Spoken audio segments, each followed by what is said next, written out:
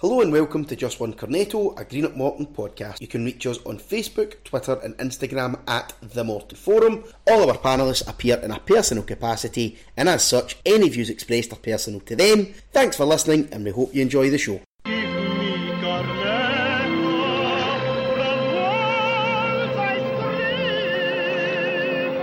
This is an important message from the Tail of the Bank Credit Union. Remember that we are here for you. We share this message often because it's important. Don't get hooked in by loan sharks. Avoid the pitfall of debt solutions. Stop, take a breath and consider your options. Tail of the Bank Credit Union are Inverclyde's credit union. We are non-profit making and put our members first. Call us for a confidential chat before falling into the trap of high-rate lenders or debt solutions that aren't right for you. Contact us via creditunioninverclyde.com. by phone on 01475 734 655 or via our social media feeds and see how Inverclyde Credit Union can support you to save, borrow and plan for tomorrow. Hello and welcome to another episode of the Just One Cornetto podcast. This is part 2 of our season review looking at the 2022-20 season. So we'll kick this one off. We're going to look at January signings, the trip to Parkhead in the Scottish Cup and then all the way down to Cove on the last day of the season. So joining me for this one, we have Mr. Craig Dunning. How are we? I'm very well, Dean, thank you. Yourself? Excellent. No, very well, thank you. Looking forward to stuck into this one. Mr. Chris Dodds, how are we? Not bad, mate. Thank you very much for having me on again. Excellent. And Stephen McElhaney, how are we? Yeah, I'm good, mate. Pleasure to be in such esteemed company this evening. Thanks for having me. Fantastic. So, tell you what, guys, we were looking at January. A good few signings have came in the window. What did you make of them? What was your overall take on the recruitment in January, Stephen? Some good signings in January. I think one of the big things for January that came out of January was Lewis Strapp getting injured. That was the kind of one of the big things that needed to be addressed. I don't know if it was actually in January, it was maybe early February, but I think it was the end of January that Waters then came in.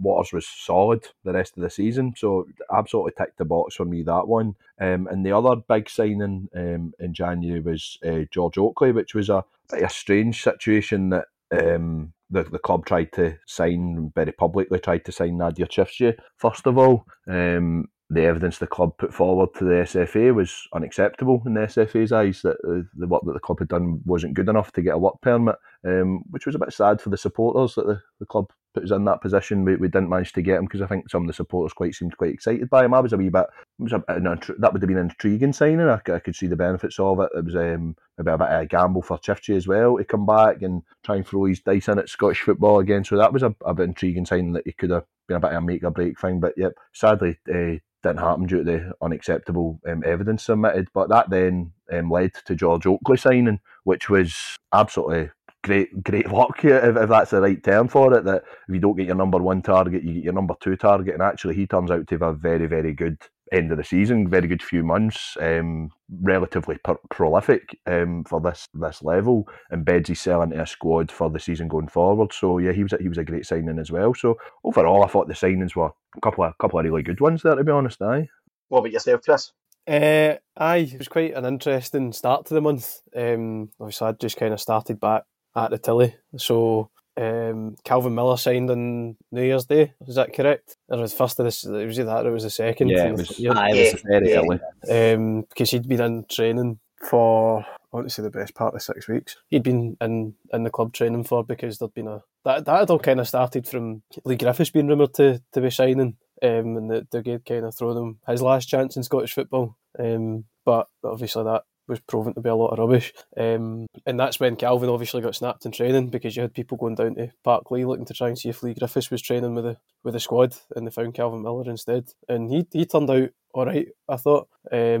Obviously you've had the Chief Chi scenario, that was just confusing. You don't really hear of what permit applications being rejected, but for whatever reason that was the case. Obviously we'd reported that it was thought that Gary Holt and Craig Levine and a few others were in that or that were on that panel that rejected the call. So one of those two people obviously know Nadia Chifchi very well, so they've got more evidence than Craig Levine has more evidence than anybody on that panel to know what Nadia Chifchi could do in the league. But in 2020 hindsight, the fact of being able to get George Oakley in is very good, because you look at the impact he's had. He's offered something of a different quality that maybe Morton haven't had in my time covering the club. He's very different to Bob McHugh, he's very different to Robbie Muirhead, and the COVID season there wasn't really a striker, so he's different to them as well. So it was some good recruitment up until that point. To get as sound a replacement for Lewis Strapp so late in the window again was not a touch of genius, but it was very, very shrewd recruitment again from Dougie.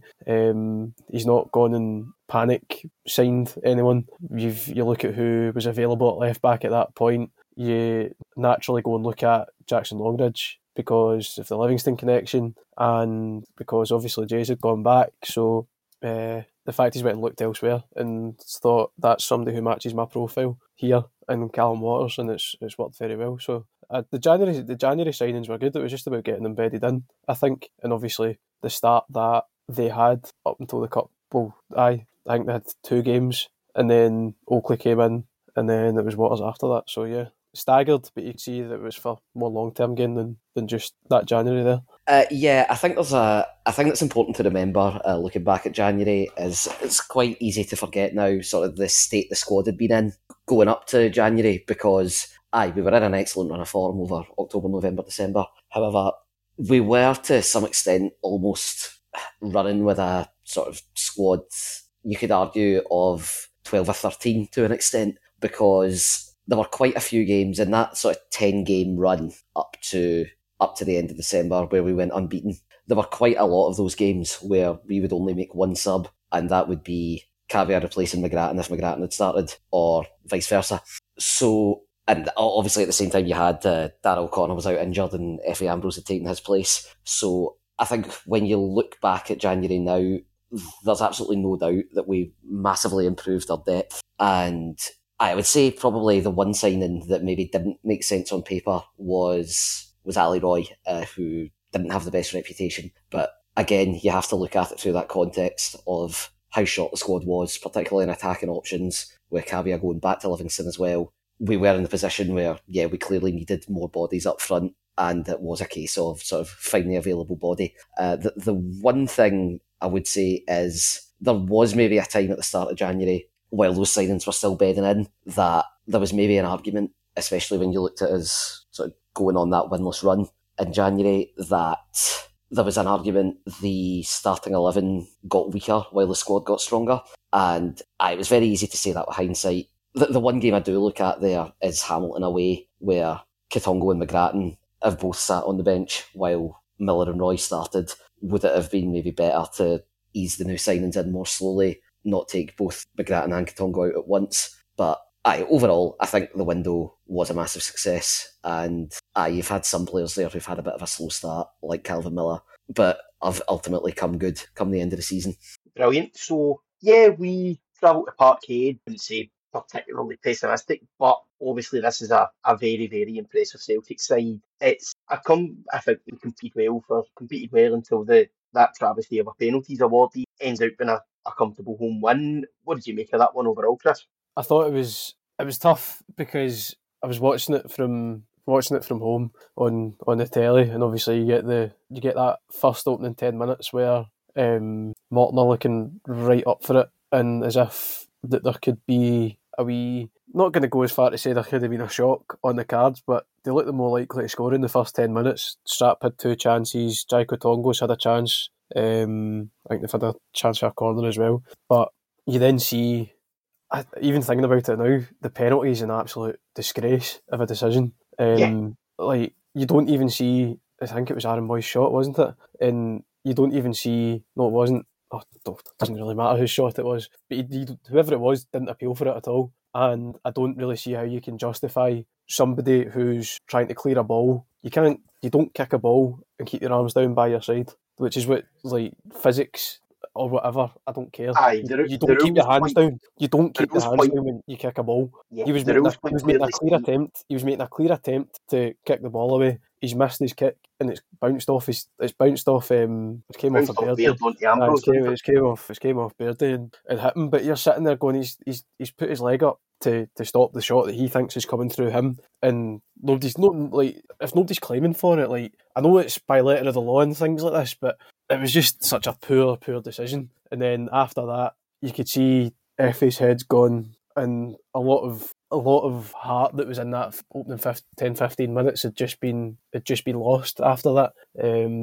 It was obviously you'd heard Celtic kind of complaining about the lack of VAR decisions going for them in the weeks building up to the game. And then it was sort of like a bootlegger moment, wasn't it? Where it's that wee clip where it's after the minute of silence at the Wrexham game, and he goes, "Oh well, you just knew that was going to happen, wasn't it?" Or something like that. You just knew that was going to happen. But I think you can take a lot of heart for the game, because it was a period of, apart from that penalty, it was a period of 10 minutes going up into half time where Celtic really kind of turned the screw, and then you limited them to not a lot of clear cut chances in the second half, and they scored right near the end, I think, if I remember correctly. But it's not as a result to define your season on anyway, to put a long story short. What about yourself, Stephen? Aye, that was just such a disappointing day, that, wasn't it? Just the way that happened. Like, we got beat. What did we get beat? 5-0? 5? Mhm. Aye, we get beat 5-0, but it felt so much more like unjust, even though they were clearly the better team than us and stuff. But like, I think everybody, Morton fans, even Celtic fans, people who support none of them teams and watch the game, would have felt so much better about the day if the referees were just human beings and not this stupid VAR robot of looking for any absolute millimetre of a decision that they could give. A penalty if it was stupid. My dad used to referee football, and I might be wrong here, right? How many laws of the game is there? 17? Dean, you should know that. I think there's 17. I think there's 17 laws of the game, right? And he used to say that common sense was law 18. It's the unwritten law of the game that a lot of referees say. I think it's 17 laws, so law 18 is common sense. And I'm just like, it was the complete and utter, there was no common sense, as Dodge has said. Like, it was just so disappointing.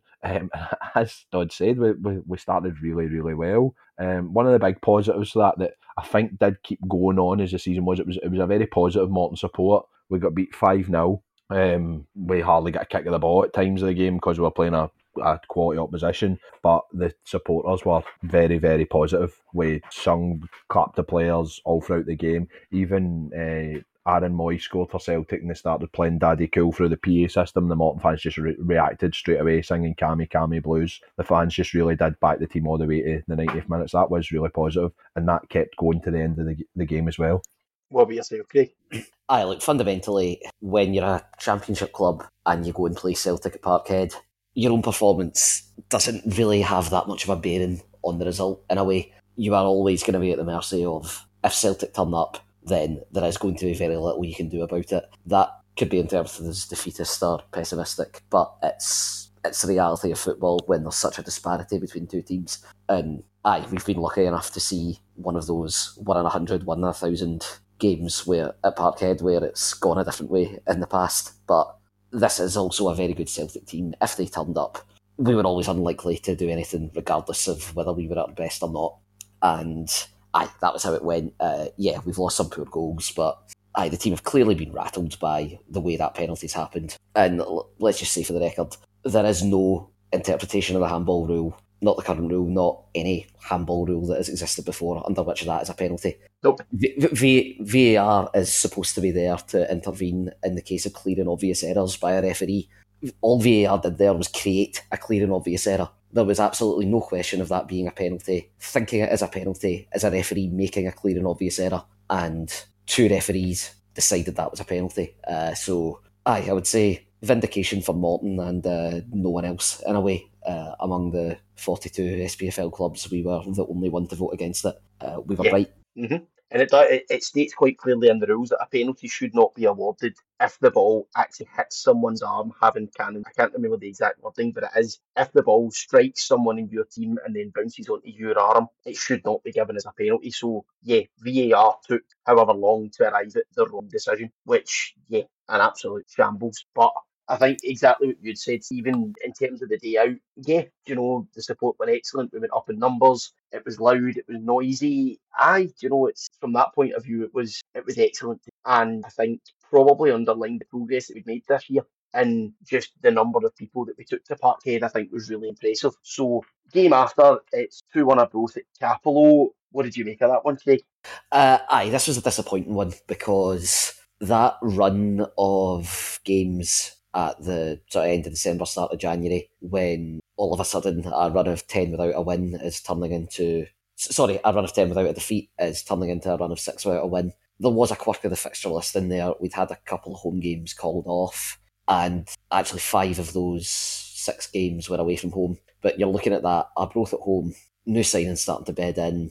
George Oakley, I think that was George Oakley's debut as well, that day against Arbroath. And you're thinking, right, this is where we kick back on. This is a home game. Weird run of fixtures out the road. And yeah, we have the ideal start. And then that was a really, really dreadful performance. I think, especially the fullbacks that day, because Alex King got his chance again with Lewis Strap out. And I think that was the performance that ensured that Emery definitely would be going out and signing a new left back as he did with Waters if he wasn't planning on doing it already, I think. Yeah, that was definitely the moment where it was beyond all doubt that King is an excellent young player, but absolutely isn't a fullback. Yeah, absolutely. And that was maybe something of a death knell for Carlo Pignatello's Morton career as well. And I'd actually thought, for all that Liam Grimshaw was obviously a significant upgrade, I'd thought at the start of the season before Grimshaw came in, Pignatello was actually quite decent. I was looking forward to seeing more of him, but it ended up being that Pignatello was the one to drop out for Grimshaw to play at fullback when there was maybe an argument that Grimshaw could have been coming into midfield. But yeah, so then a few months down the line, he gets his start at fullback again, and he had an absolutely horrible day that day, and we were really weak out wide, and Arbroath exploited it as they've sort of tactically got the better of us many times this season. It was despite that early lead, I think it was apparent quite early in the game that they were the better side, and it was going to be a big challenge to get a result, and that's how it played out. What about yourself, Stephen, after that? No, it's just about a shit time, really. Like, that was 7 of 8, I think, without a win in all competitions, if I'm right. Penultimate game of that 8-game run. Couple of decent results in amongst that, to be perfectly honest. We played away to Rafe, where 2 down and drew 2 each. Yep. The game went right before Christmas. That was a good point. However, it was one of them ones that actually, the way the second half went, we probably should have won that game, but a good point. Then the last game of that 8-game run, away to Inverness, we drew 2 each. Again, one of them ones on paper, you maybe say a good point, but again, you might think should have get more out of it as well. But yeah, it was. I just kind of remember that time being a bit of crap run of form. We just kind of needed to get that one to get more, which was then to be seen with the fact after that wee run, that's what happened. We kind of won a few games in the spin, so it just wasn't very fun. So we're then looking, game up at Inverness, score, Robbie Muirhead scores, 10 minutes to go, puts 2-1 up, and we can see the late equaliser. What were your memories of that one, Chris? My memories from that game are that Morton were really, really disciplined. That was my first time back actually watching them in the flesh, funnily enough, since the Inverness game at Capello where they won 4-0. It was dream start. Obviously Calvin Miller scored from 25, 30 yards. Absolute screamer. Absolute. Into the bottom corner. And after, in the first half, made Inverness look very, very ordinary. You could see that Dougie was very much going from the David Martindale style of you defend from the front, everybody pressing, keep your shape, be disciplined, restrict them to very little. Second half started a wee bit slow.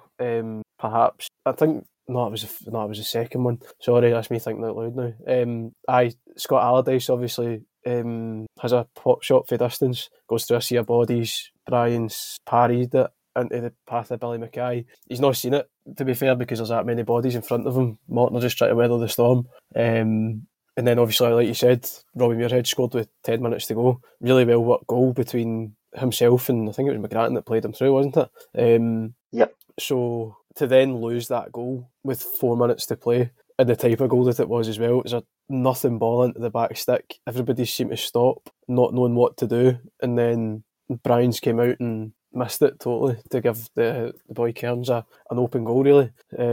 So overriding memory is just it was a missed opportunity because that really should have been 3 points. And now in hindsight, I know folk are spewing about the Arbroath game and the game at Dens Park, but that's another one where you're sitting going, should have had the points wrapped up there. And that 3 points could have been the difference between 5th and 2nd, as it's turned out, you know. I think as well that is exactly what you're saying there about the defending from the front and how disciplined we were and how much we imposed ourselves on Inverness. That was probably the biggest takeaway from that performance. And obviously the Calvin Miller goal exceptional, but I think there definitely is a point in just underlining how well we press from the front, or how well this squad pressed from the front this season. And I think that performance up there probably typified that. I think then kind of next point I'd wanted to move on to is then the next four results. So 3-1 again, 3-2 against Queen's Park at Capello, follow that up by beating Dundee 1-0. We then kind of late come back to Cove, and then we fight our way back from 2-2 away at Oak View. What's your kind of your memory of that wee kind of mini run then, Craig? It was excellent, and again, as we said, you had that run of 6 without a win in the league, and you're like, right, this is us, we're back, basically. The one I actually took most heart from in that run, like both the Queen's Park performances, discounting the first half hour really away at Queen's Park, I thought we were excellent in both those games. But the performance that actually gave me the most heart was Cove. The way we came back in that game was terrific. It was reminiscent of some of those games in the 14-15 season where just that late rally and feeling of momentum. And even when you equalise late on, as soon as it happens, you go, right, we are absolutely winning this game. And there was just such a feeling of momentum at that point. At this point, you're feeling now, right, the new signings are starting to embed. I know there was a fair bit of discussion at the time of, can we accommodate Muirhead and Oakley in the same team? Are we sacrificing too much in midfield? Are we losing a bit of pressing having both of them? But that Queen's Park game at home, the 3-2, the two of them were terrific that day. I thought Muirhead especially, that was one of his best performances of the season. He was sensational that day. And I would say as well, is this the appropriate place really, as we've gone from 6 without a win to 3 wins in a row for me to break out the McGrattan stats? I mean, you can. Just bear in mind my finger will hover over the mute button.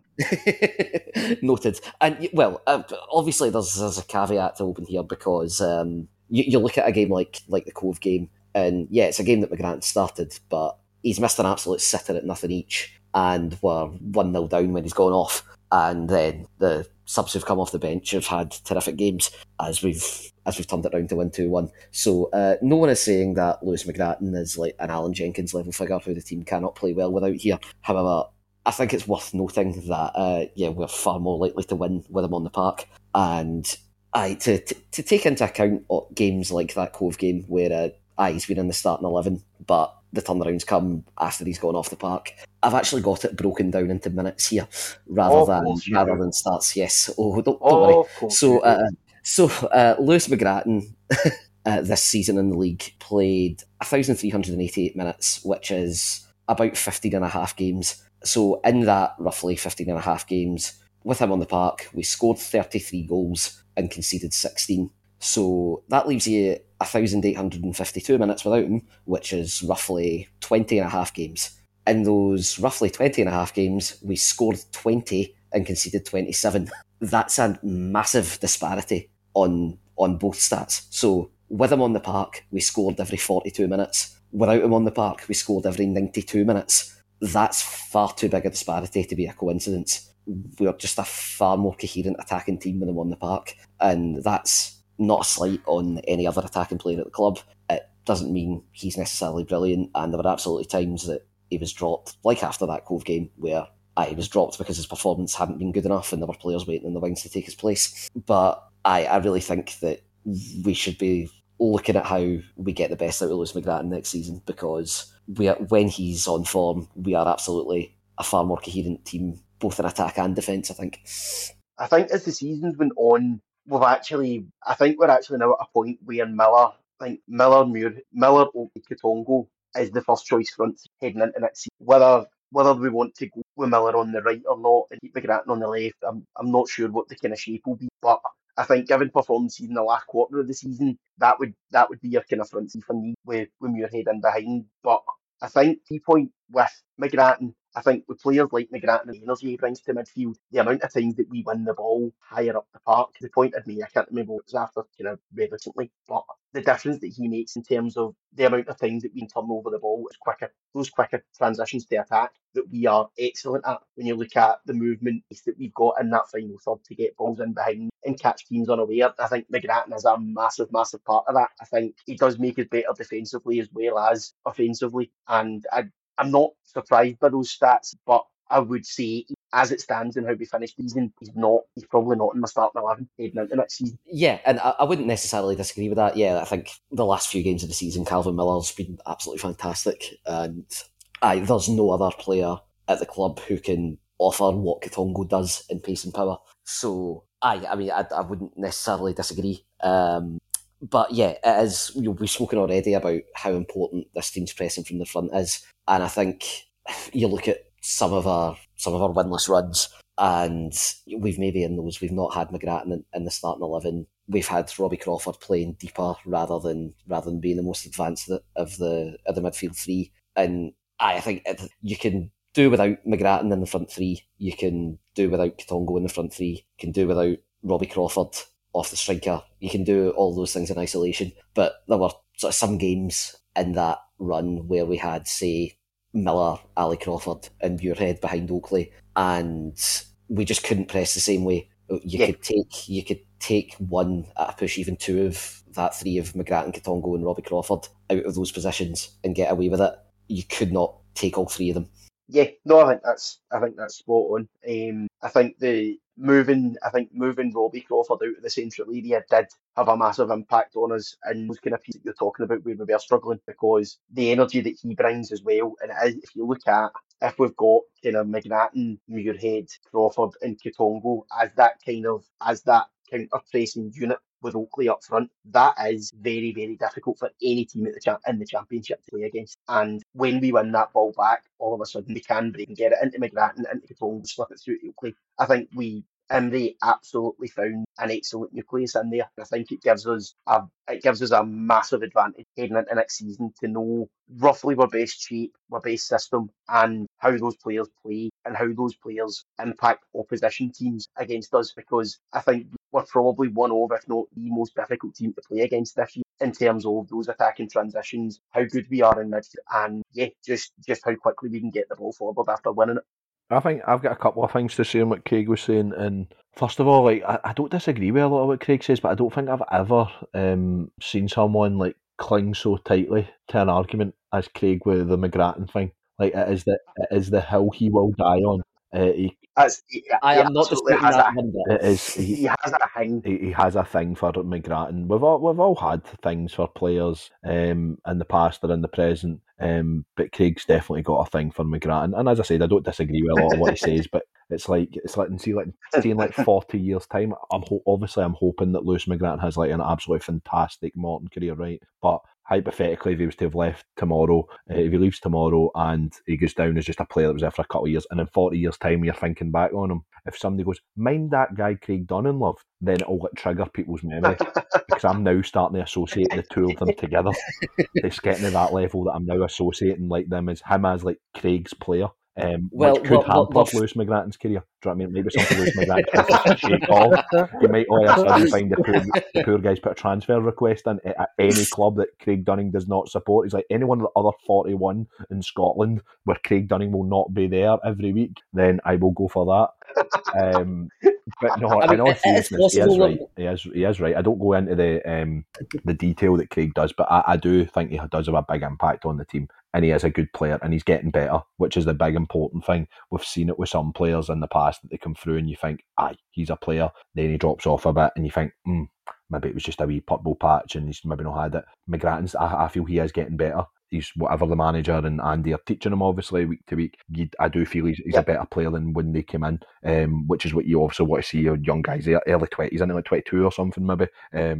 What you want to see a young guy that you hope in another year or two, he's even better again. He's instead of playing whatever the exact minutes was, Craig put, but roughly 15 games worth, you're hoping that next season maybe it's 25 games worth or a bit more, whatever, and his career continues to progress. I think Craig's actually quite right there. But the other big point was about... I think as well, sorry Steve, okay. Just before you go, even talking about McGrattan, and obviously we kind of talked about him missing games, it's also 16 starts and 15 sub appearances. So you look, 31 game involvements at age of 22, that's massive. And it can only benefit him. I think he's at the point where next season he really needs to throw the gauntlet down and absolutely force his way into the first 11 every single week. Yeah, I think that's spot on. And sorry, can I just say before you carry on your serious point on the idea of in 40 years' time, that's the guy Craig Dunning loves. they might still think it's Alan Jenkins you're talking about in that scenario. So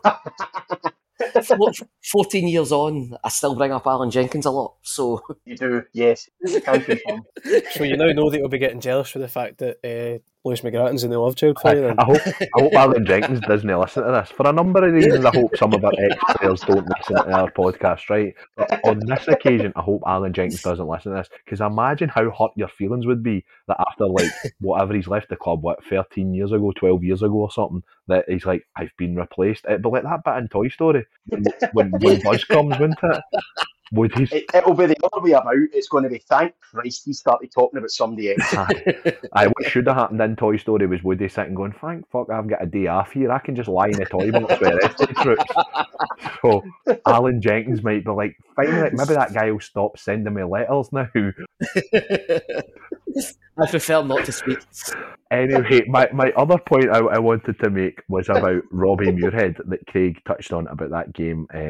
Cove, he came off the bench. The penalty was given as an OG, which I think was harsh. I actually thought it was over the line, but anyway, different matter. That was in a. On what world was that over I the thought line? it bounced over the line and then hit. They did not bounce behind the line, hit the keeper. No, it was off the bar. Aye, but then it off his bounced arse, down on and the then direct it. hit his arse. Right, okay then. Right, well, that's why it was really funny. well, poor goalkeeper then. But I say poor It's goalkeeper, Scott Fox, Fox, wasn't it?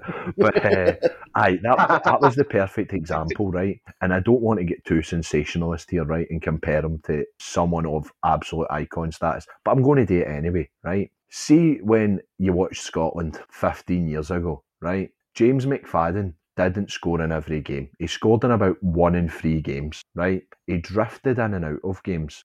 But you had this kind of, because he'd scored some big goals, because he'd scored some great goals, and I'm not saying Robbie Muirhead has scored away to France, right? I'm not saying that. However, he had scored some big goals and he scored some great goals, and you always had this feeling in him of, Faddy will pull us out a hole here. We need a goal. James McFadden's on. Get about him. Robbie Muirhead has become that this season, right? For me anyway. You guys might disagree, but he's become that talisman-like figure that he started to, as the season was going on, he was dragging us through games. Like, I know that when we get to the Cove game that the ball came out of, like, draw air was paramount to that. What you're saying? Sorry for interrupting. I don't disagree with that. I think you're right. Like, we get to the Cove game, it came out like 20 feet of fog, right, and things like that. But it was him that was dragging the team forward to get that goal, like, in a number of occasions as the season went on. And no player deserved success more than him this season. I thought his improvement, and he did become that kind of talisman-like figure of it. As I said, similar to James McFadden, I would guess James McFadden scored something like 15-ish goals and 48 caps for Scotland. That's spot on. That's terrifying. Is it 15? If you've not looked I know at it not. Because I've just looked it up there. Is it not 49? It's 48 or 49, because I remember there was like jokingly. It's 48. I thought it was 40 because there was a joking thing about how they should play cut of friendlies and get him in the Hall of Fame for the 50 caps. Yes. But I knew he'd roughly won a free, and Muirhead is slightly less than 1 free, but you know what I mean. It's kind of similar level, and I think that's really testament to him that he did become that figure. And when you were talking, Dean, about the front three, your front three being a preferred of Oakley, Miller, and Katongo on the wings. I might go against the grain here, but I think Robbie Muirhead is our best attacking player. So to me, I'd have him in the 10.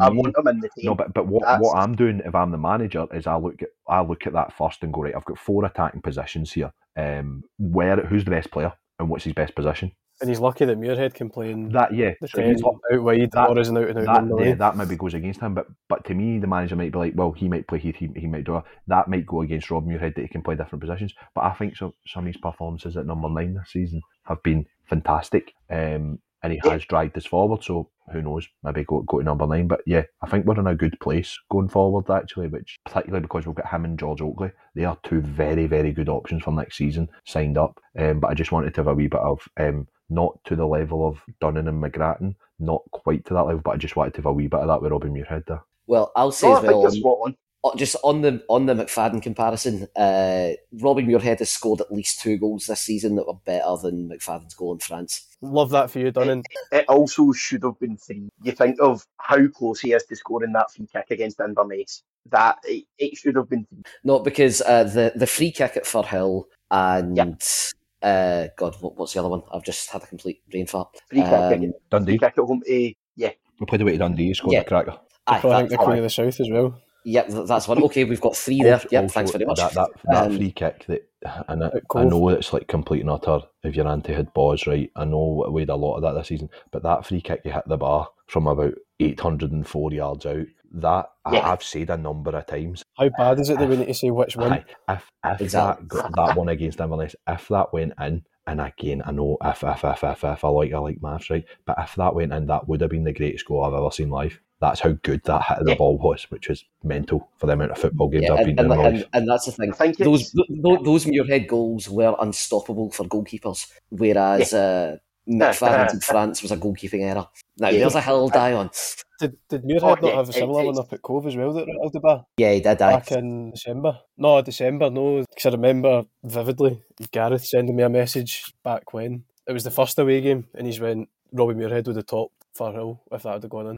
I think he must have cannoned the ball off the bar or the post, maybe. He's been a one-man goal competition this year, and I think everything you said there, Stephen's absolutely spot on. When you look at difficult moments in the season, and I think we've not gone to it yet, but you look at the draw down at Ayr, where we've been down to 10 men, we're away at Ayr. It really, again, if we wanted to make the playoffs at the time, it was kind of billed as a must-win, especially after the Inverness game, and he deserved to be on the winning team that day, because you talk about players that go and put in a double shift. When we went down to 10 men, he was absolutely on a double shift. He's trying to pin back McGinty, he's trying to get the ball out wide into the Grant. It was he was like a man possessed. And I think the fact that he's done so well as a number 9, we've then brought Oakley in to give us another dimension, which excellent signing. Oakley did really well. But to then adapt to that and go back into the number 10 and to then adapt to being a number 10, I think absolute volumes about not only the technical ability he's got, but how well he's applied himself this year. And you're starting to see he is that talismanic player that you think, if we've got Muirhead on the pitch, we've got a chance against anyone. Because you look at the goal at Firhill, the free kick, the goals that he's contributed this year have been absolutely fantastic. And I think you're now seeing Robbie Muirhead click. And I think without wanting to barrel pressure on him next year, you could see him having absolutely phenomenal next year. And I think he'll absolutely deserve it. When was the last time you went into a season? Well, not into a season, because I know we're not into a season, right? When was the last time in May that you were thinking about the season ahead and you had 2 centre forwards for Morton and you thought, happy with them? I don't know when the last time was. It's a really rhetorical question, because I don't think I will be able to answer it. I can't remember that ever happening. Probably the 11-12 heading into 12-13. Did we have them signed up? Well, Pizzo was still signed up at that point. That's what I mean. This early, like how great that is. What was it? Pizzo and Andy Jackson in 11-12, wasn't it? Yeah, Pizzo and Andy Jackson were both on 2-year deals, although I think we actually punted Andy Jackson that summer anyway. So, you're possibly going back to, despite how the 03-04 season had ended, we did still have Weatherson and Williams under contract going into the next season. So, which is possibly then. So you're possibly going back 20 years before to we've been in a position of supporters like us going, we're 2 options for centre forward, or tick the box, nothing needing upgraded there, we're happy with that. That's mad. Yep. Great mad, but mad. I want to move you on. Obviously, rearranged game against Ayr, 3-1 at Capello, kind of really disappointing night. What was your kind of take on that one, Stephen? Really disappointing night is Neil and Head situation there. It was one of them ones. That was a Tuesday after the 2 each game at Ochilview, wasn't it? Yeah. It was one of them ones. There was quite a lot of goodwill on social media, a lot of kind of buzz. We were up round about the top of the league. A lot of kind of happy clappy, let's do this type posts, which I'm all for. I probably had a few myself, right? But there was quite a buzz going into them games. Queen's Park almost kind of just levelled it off a wee bit, not much, but because we came back from 2-0 down, we drew 2 each, so it was kind of put it on ice a wee bit. Going into that Ayr game, still had a bit of that good feeling, and then it was just disappointing. Like, wasn't a fun night. Really not a fun night. Sean McGinty scored, gave it to the cowshed. Fair enough. That was one of my abiding memories of that night. Is one of them situations of I absolutely despised that guy scored by us. Wasn't a fan of him celebrating in front of me, but I was very much like, absolutely fair play to the guy. He'd been getting called all the names under the sun. Whether or not fans thought that was right or wrong, that was their opinion, but absolutely fair play to him for giving it back. But that was a rotten memory that I felt he was in the right and he had fair game to do that. It wasn't a fun night. Did not enjoy that game at all. Anything to add to that, Craig? No, I think Stephen's covered it very well. There was actually, going into that game as well, quite a lot of doom and gloom among Ayr fans. They were not in a great run themselves, and there was the feeling that it could have been like fatal to their season if we'd beaten them that night. But not for the first time this season. Ayr, much like Arbroath, just bullied us in midfield. That is something worth saying. There's this conception of big bad physical Morton among fans of other clubs. You hear opposition managers play up to it a lot, and Recently, managers, maybe. Yes, terrible wee shame for Owen that.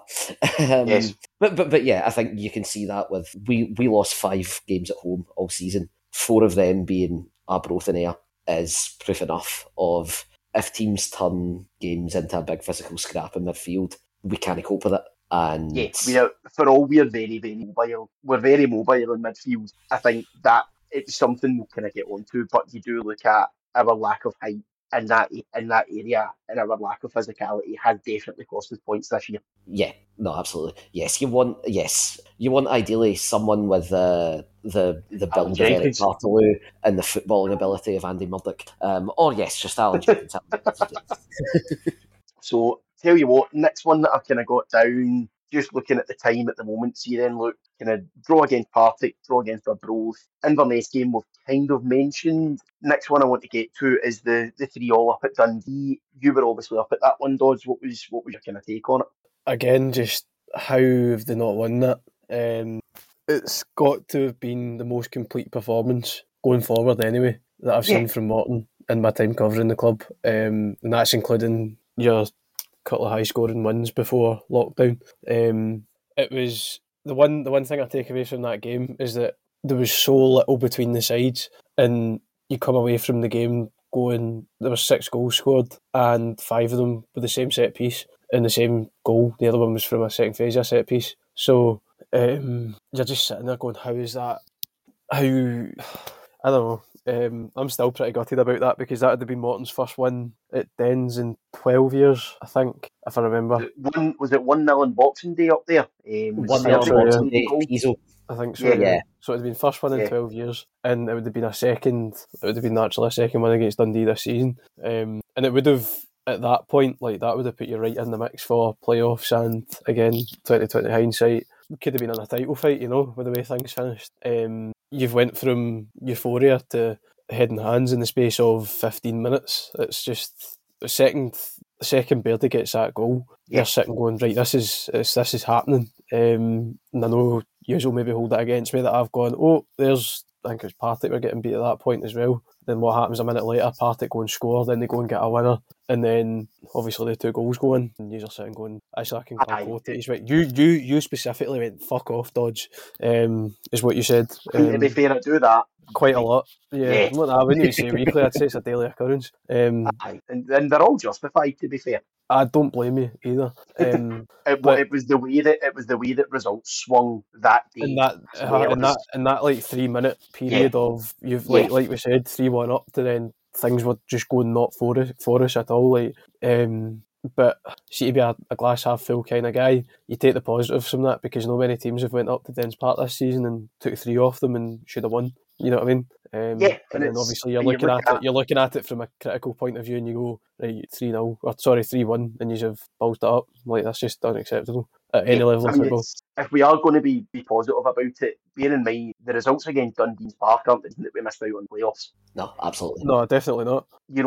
Our results against you're maybe looking, the 3-1 at Ayr was the 3-1 at home to Ayers, the real disappointing one. You obviously look, they're all looking to take off Partick earlier. Probably the 0-0 against Partick at home, that was a game that really could have done with another 2 points from. But no, I think if we are going to delve into why we didn't the playoffs, which to be honest I'm not overly keen to do, but you do look, it hasn't been those results that have kept us out. Our both results and performances against the most successful teams in this league by and large have been fantastic this year. Aye, we just left ourselves that wee bit too much to do, because you think on it, our last 6 games, I think there's last 6 games. Am I right? Last 6 games started from Ayr away. Am I right? Aye. Yeah. So our last 6 games undefeated. 2 of the away games that were draws are away to Ayr and away to Dundee. So if you're drawing away to the teams up running amongst you, usually you're like, good enough, yep, happy with that. We've won the other 4 games,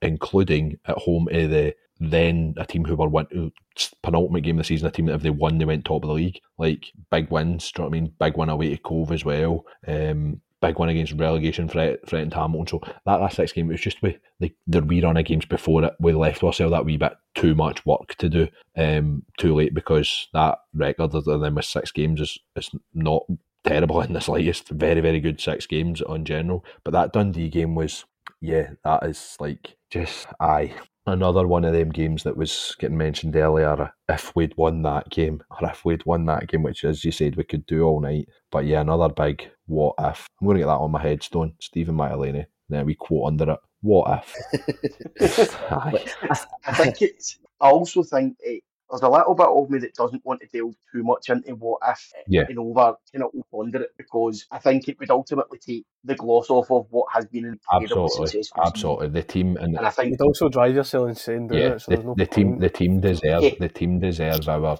there's a lot of what if, but let's talk about the what happens type attitude, which I think we all have done, right? As much as I give you a what if, I usually try and caveat it with let's talk about some positive as well. But you're right, the team deserve, because as I said, we can what if Dundee, but then we can go, but what if you go and win the 3 games after it, which we did.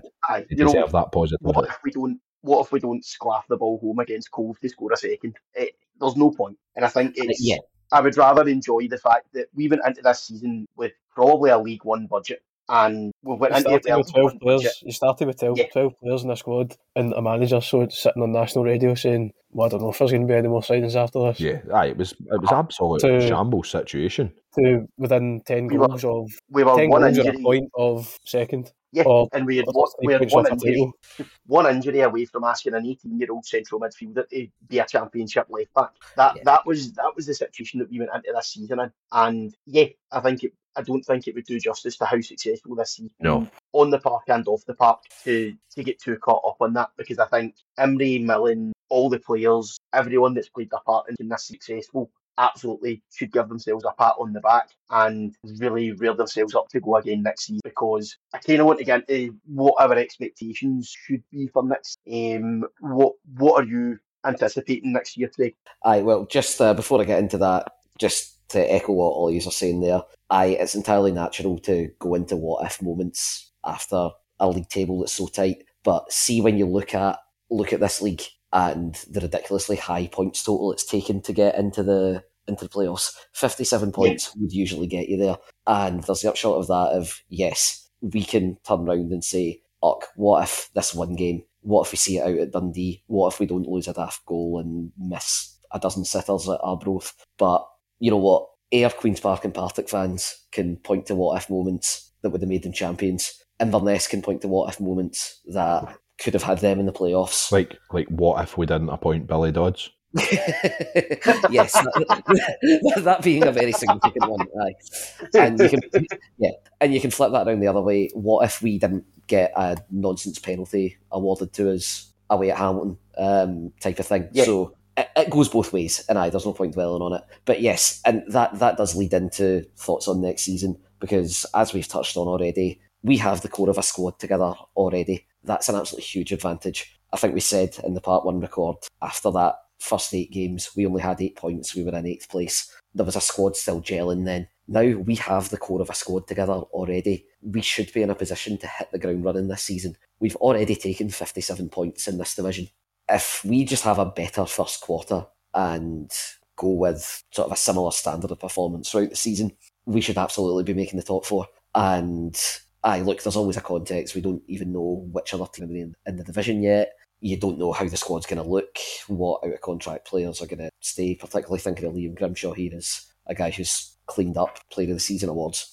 But yeah, we absolutely have a platform to go and push for the playoffs again. And that's why, obviously you can sit there and be gutted about missing out on the playoffs and goal difference. But to me, this season really feels more like something to build on than a missed opportunity in itself. Because you look at other sort of good seasons that we've had at this level. So you look at when we finished second in 12-13, it felt like that season was built on sand. And it was, because there was one season of sort of handing out maybe bigger contracts than we usually would to guys like Martin Hardy. It was a quite old squad with lots of guys on 1 year deals. Also in a championship with no playoff. Yeah, exactly. Whereas this is something being built. You've got a squad that could stay together for years. You've got a young manager who has been absolutely terrific from day one. And by the way, come the end of the season, his own league record as manager, the only Morton managers in our history with better second-tier records than him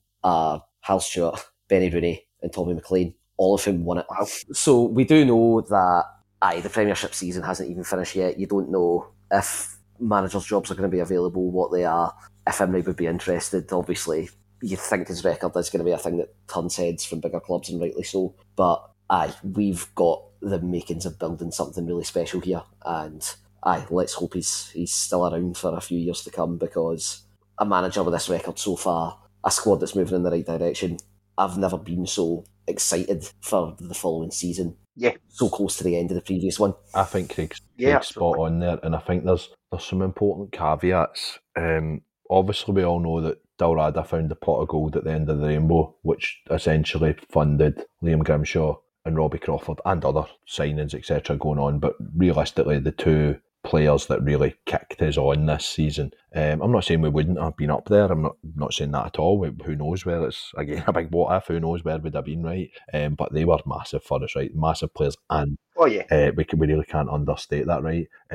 But the board put the manager in a position less than a year ago now, end of June, start of July, whatever, when we played that game where we had the one sub. All the guys, so that wasn't the board that put all the guys out injured and suspended, whatever, that's a different matter. But the manager was in a position of, I don't know if there'll be any more signings, because we can look at sustainability, we can look at breaking even, all these things, and maybe rightly, not saying it's wrongly, but the board had decided that the manager was in a position where he was really, really robbing for Peter to pay Paul right at the very, very start of it. So, provided that the board actually give the manager what is due and what we should be getting, and give us a budget to compete, I completely feel the way that Craig feels, because I do have so much confidence in him. There's been a couple of signings that haven't worked out. That's football. No manager ever has signed every single player, and everybody's thought he was a great player. But the massive majority of signings have really, really worked. And also some of the players that he has had, as I've mentioned earlier about Craig's friend McGrath and how much he's came on so much under the manager. Other players I felt have came on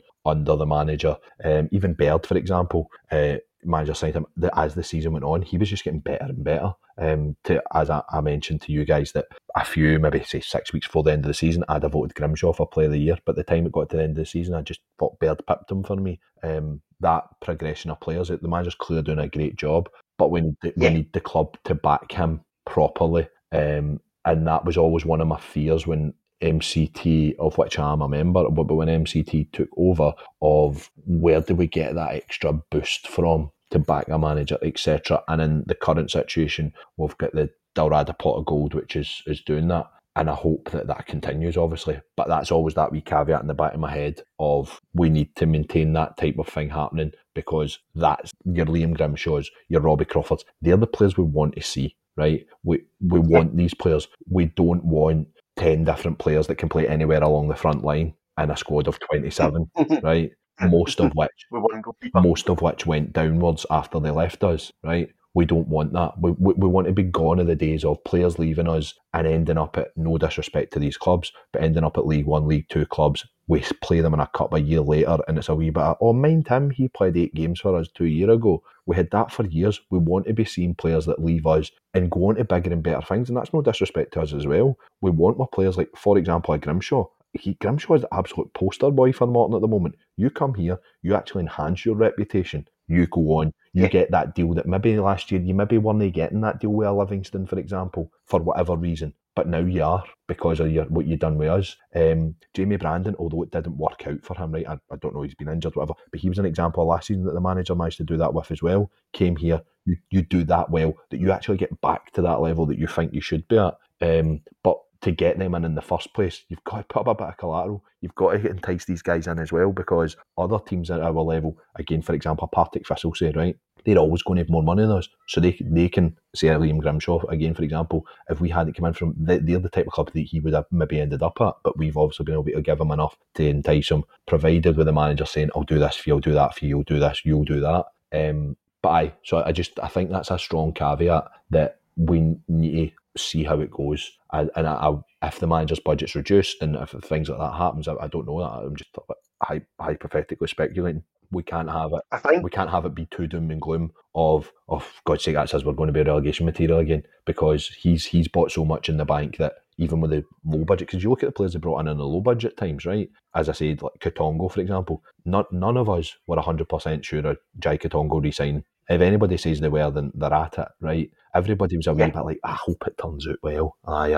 He's a good player. I hope it turns out well. Not sure how it will go. Gillespie, a lot of us were like, don't know how that's going to go. Hope it turns out well. So even in the low budget era of this season, the manager got us some really good players for the season. So yeah, confident in the manager, confident in the team, and optimistic for the season ahead. Provided the rumoured friendly against St Mirren doesn't go ahead, because that will take all optimism out of my soul playing them in a friendly. Yeah, can we just put on the record? Why don't we go to Sydney and play it? Do you know what I mean? Like, honest to God. I know. Just this is another reason to want. I'm not sitting on the fence with that one. I'm not going to hold. Speaking of foreign friendly games, it absolutely worries me that Ryan Reynolds and Rob McElhenney are going to see Liam Grimshaw playing 5-a-sides or 7-a-sides for 3-4 games or whatever. Because if he's that good, then Liam Grimshaw is your player that's first pick for your 7-a-side team every day of the week. So I don't know, as much as it'd be good for him to kick on for Morton and go to someone like Wrexham, I also would quite like to see him next year at Capello. Oh, I'd love to see him, but that's one of them ones I've kind of wrote off in my head. Like, I will be so pleasantly surprised. It would be amazing. I'd be delighted if he stayed, but I've kind of already wrote him off in my head that he should be playing for better than us. If he can swap the $1,000 for McElhenney's millions, then fair enough. $1,000 are like the dingo dollars, aren't they? No, not at all. Not at all. I think we were very, very lucky that Grimshaw came to the club in the first place. We've then had an absolute lightning struck twice, signed on in January. He deserves to go and test himself at a higher level now. And you'll almost, I would be absolutely doing backflips if we keep him. But I mean, you could maybe tempt him.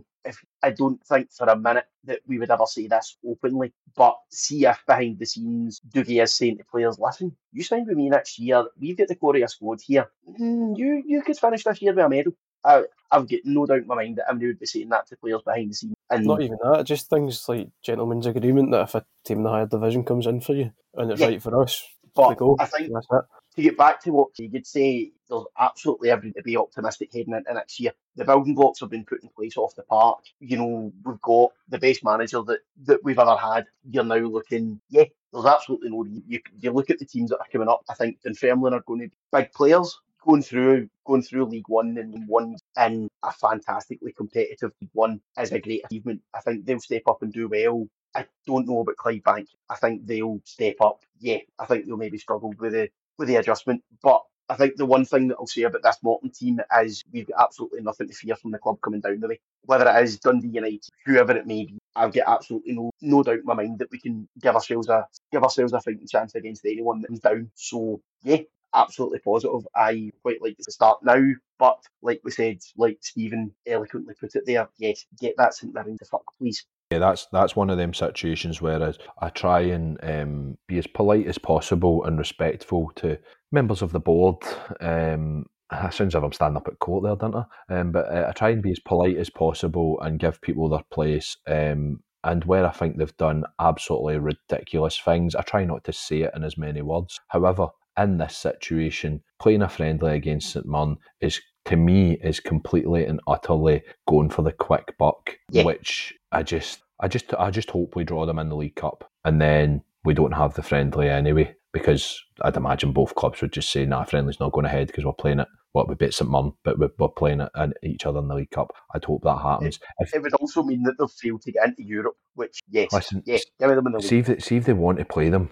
Bloody bring the Renfrewshire Cup back as an under-21s competition. Play it's 2 legs, one at Love Street or whatever it's called now, the Smythe Stadium, one there, one at Capello, right? See our under-21s playing St Mirren under-21s, you're still going to get a few hundred people there, right? You're going to get 500 people like that. You might get a wee quick buck there. Not as much money as you would get for a full-blown friendly against them, but you'd still get something, and it still keeps the prestige, if that's the right word, of the rivalry, etc., intact, and also stops us looking a bit tin pot of, there's our big neighbours, can you come to our house and play a wee game of football and we'll try and make some money. Charity like of them coming to us for a friendly, like the same way you would when back in the day when Rangers used to play at us all the time for players as testimonials, as a good favour for the lads there. That's great, that'll make him a few bob. It stinks of that, of St Mirren doing us a good favour, wee Morton be patting the head, stinks of them doing us a good favour because we warm up against wee Morton all days, we'll get a 90 minutes on my legs. Stinks, hate it. Get it in the bin, as you said, set the bin on fire, put the bin out the back, pour water on it, then put it in the wheelie bin. That's what you do with it. Sorry, that's me. So, gentlemen, that was, an excellent coverage of the second part of the season. If you head over to the forum, part 2 of Russell's season review will be live by the time you listen to this. Part 3 will be live later on. That's a 3-parter that Russell has very kindly put together for us. So, yes, head over to the forum, make sure you give that a read. We are looking at some topics of conversation. There's obviously a bit of debate around the potential structuring of the pyramid, which we're going to get some coverage of, more details on that in the next couple of weeks. But we will draw a line under our season review podcast there. So, Mr. Dodds, thank you very much for coming on. Pleasure was all mine, mate. Thank you very much. And Stephen, thank you very much. No, thanks for having me, lads. And yes, Craig, if you're still alive and your wedding hasn't caught up with you, then very well done and thank you for coming on. I feel brilliant, Dean. Thank you very much. No, cheers for having us. Just see if you're not feeling too good, just go in a quiet room and just think about some of your best moments with Lewis McGrattan this season. I knew that was coming. That'll get you through the night. Just watch us pass the King against Hamilton on a loop. Just make a gif of it and just put it on your phone and just stare at your phone on loop.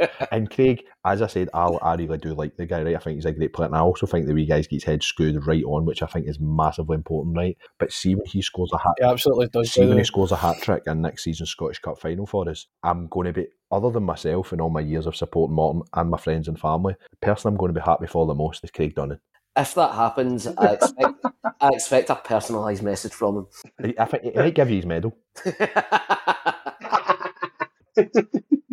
All right, guys, and yes, just before we go, obviously, massive thanks to all of our panellists, everyone that listens, everyone that shares the podcast, everyone that reads it. It makes a massive, massive difference. And yeah, considering the first couple of seasons that we had of the podcast, it wasn't always the most enjoyable time supporting Morton, and it's been a fantastic season to cover. So obviously, massive thanks to Dougie and the players. And yeah, we'll be back. A couple of topics to discuss before then, but yeah, failing that, we'll be back with a season preview.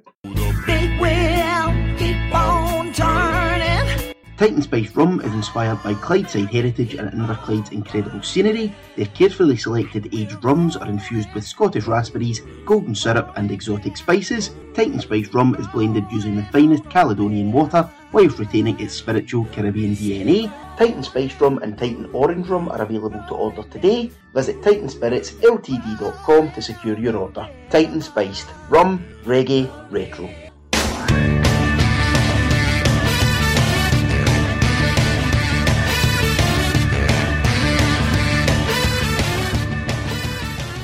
Well, that's the show, folks. Remember to check out themortonforum.com for the latest Morton news, discussion and articles featuring the excellent match photography of BR photographs. Make sure you subscribe to us wherever you get your podcasts, and we'd love to hear your feedback or questions on any of our social platforms at The Morton.